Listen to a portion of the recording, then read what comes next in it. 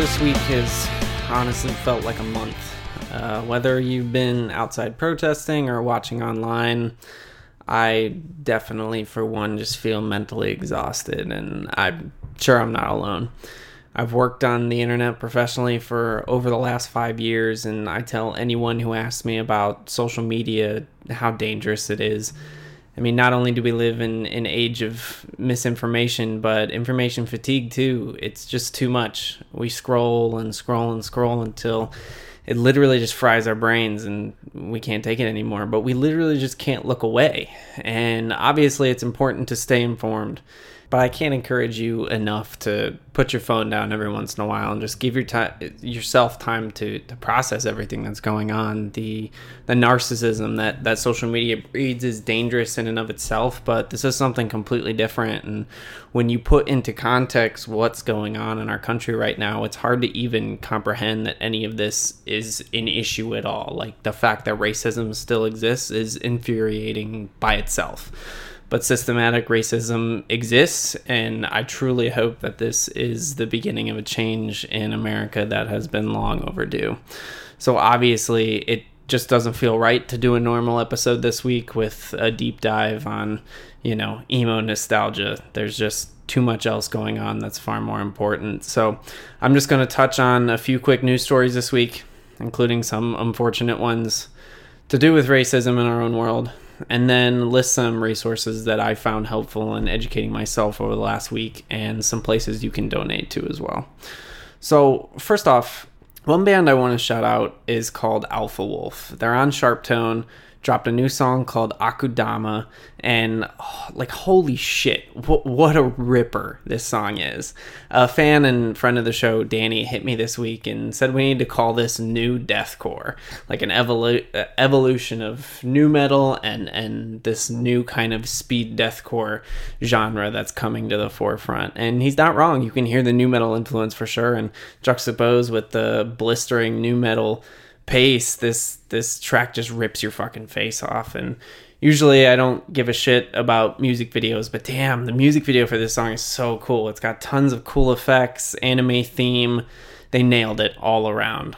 Their new album, A Quiet Place to Die, is coming out September 25th on Sharptone. And let me just give a quick shout out to Sharptone as a whole. Between Alpha Wolf, Loathe, Polaris, and the new Ymir album, they're putting out some fantastic music this year. And it's such a shame that between the pandemic and the scene just not having a foundation for bands to grow anymore, that there's nowhere for any of this to go. But out of those 4 bands, only Ymir is from the US. So hopefully the other 3 can gain momentum in their home countries and not have to worry about it over here, because there's, no foundation for metal bands in this kind of genre and in our world to really grow over here anymore. But it is cool to see, like I've documented on the show in past weeks this year, bands over in the UK, over in Australia, really coming forth, taking the forefront, leading heavy music outside the US, because it's very hard to exist here, but elsewhere in the world, there are places where you can thrive as a metal band, and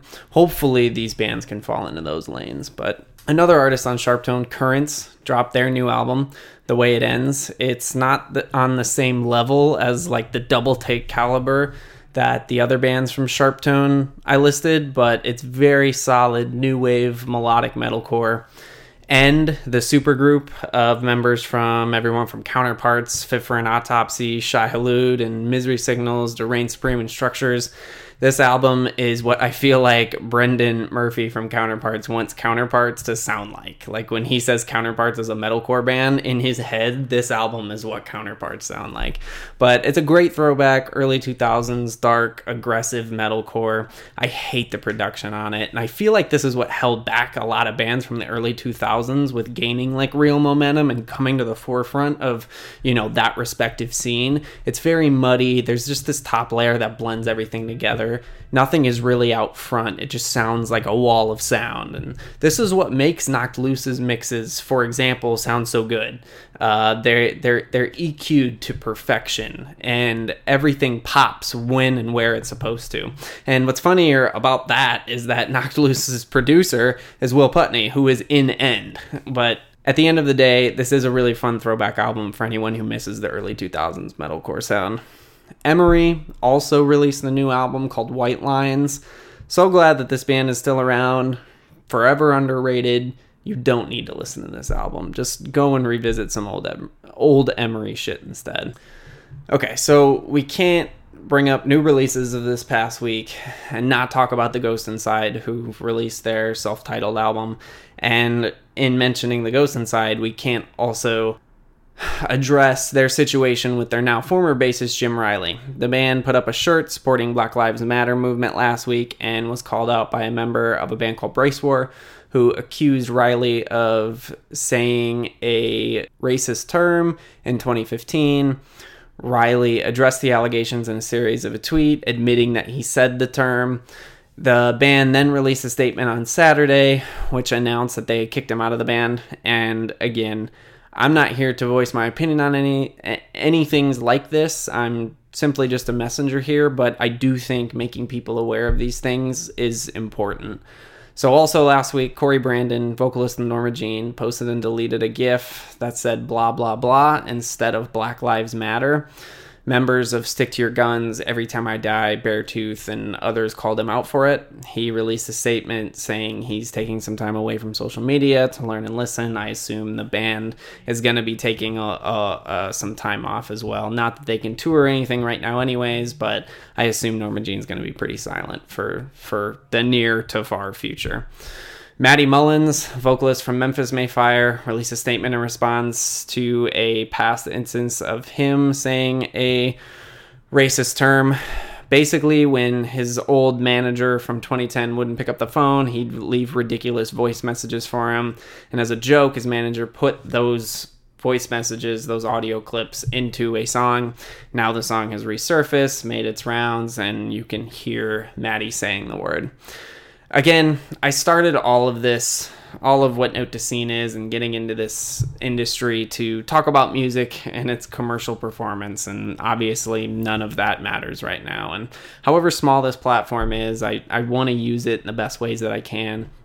So I want to highlight some resources before we leave you off this week. You could check out in the form of books and films that are easily accessible for anyone who's looking to get more educated.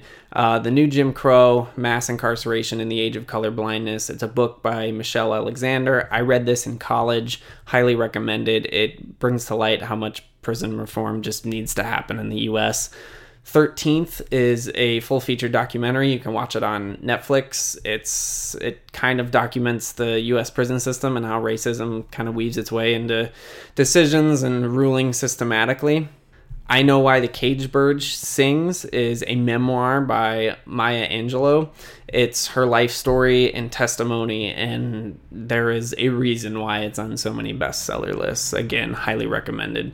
Also, some places you can donate to: the George Floyd Fund, Justice for Breonna Taylor, the Ahmaud Arbery Fund, any of the 70-plus official community bail funds out there right now, Reclaim the Block, and the Marshall Projects. And there are so many other places you can put your money towards. Those are just the ones that I highlighted here. All of these links to the documentaries, the any funds, anything that I just mentioned can be found in the post for this episode on notetoscene.com. So if you're looking for any information, everything that I just mentioned is right there. Also, it may seem small, but again, to touch on social media, follow Black activists and influencers. We really underestimate how powerful our personal feeds are. I mean, we literally just scroll through them every single day, and they're very mind-numbing, and we see the same shit from the same people over and over and over. I usually say the mute and block buttons are the most powerful tools on the internet, but the follow button holds just as much power. And lastly, vote. Please vote. If you want to see real change in this country, vote the people you want out of office out. So thank you so much for listening this week. I know this week was a little different, but I felt like it needed to be. If you have any questions for the show, please email me at notetoscene@gmail.com. You can subscribe to the show wherever you listen to podcasts. Follow Note to Scene on Facebook, Twitter, and Instagram. If you enjoy the show, please drop a review on iTunes. I'd very much appreciate it. Until next week, please stay safe, and I'll talk to you soon.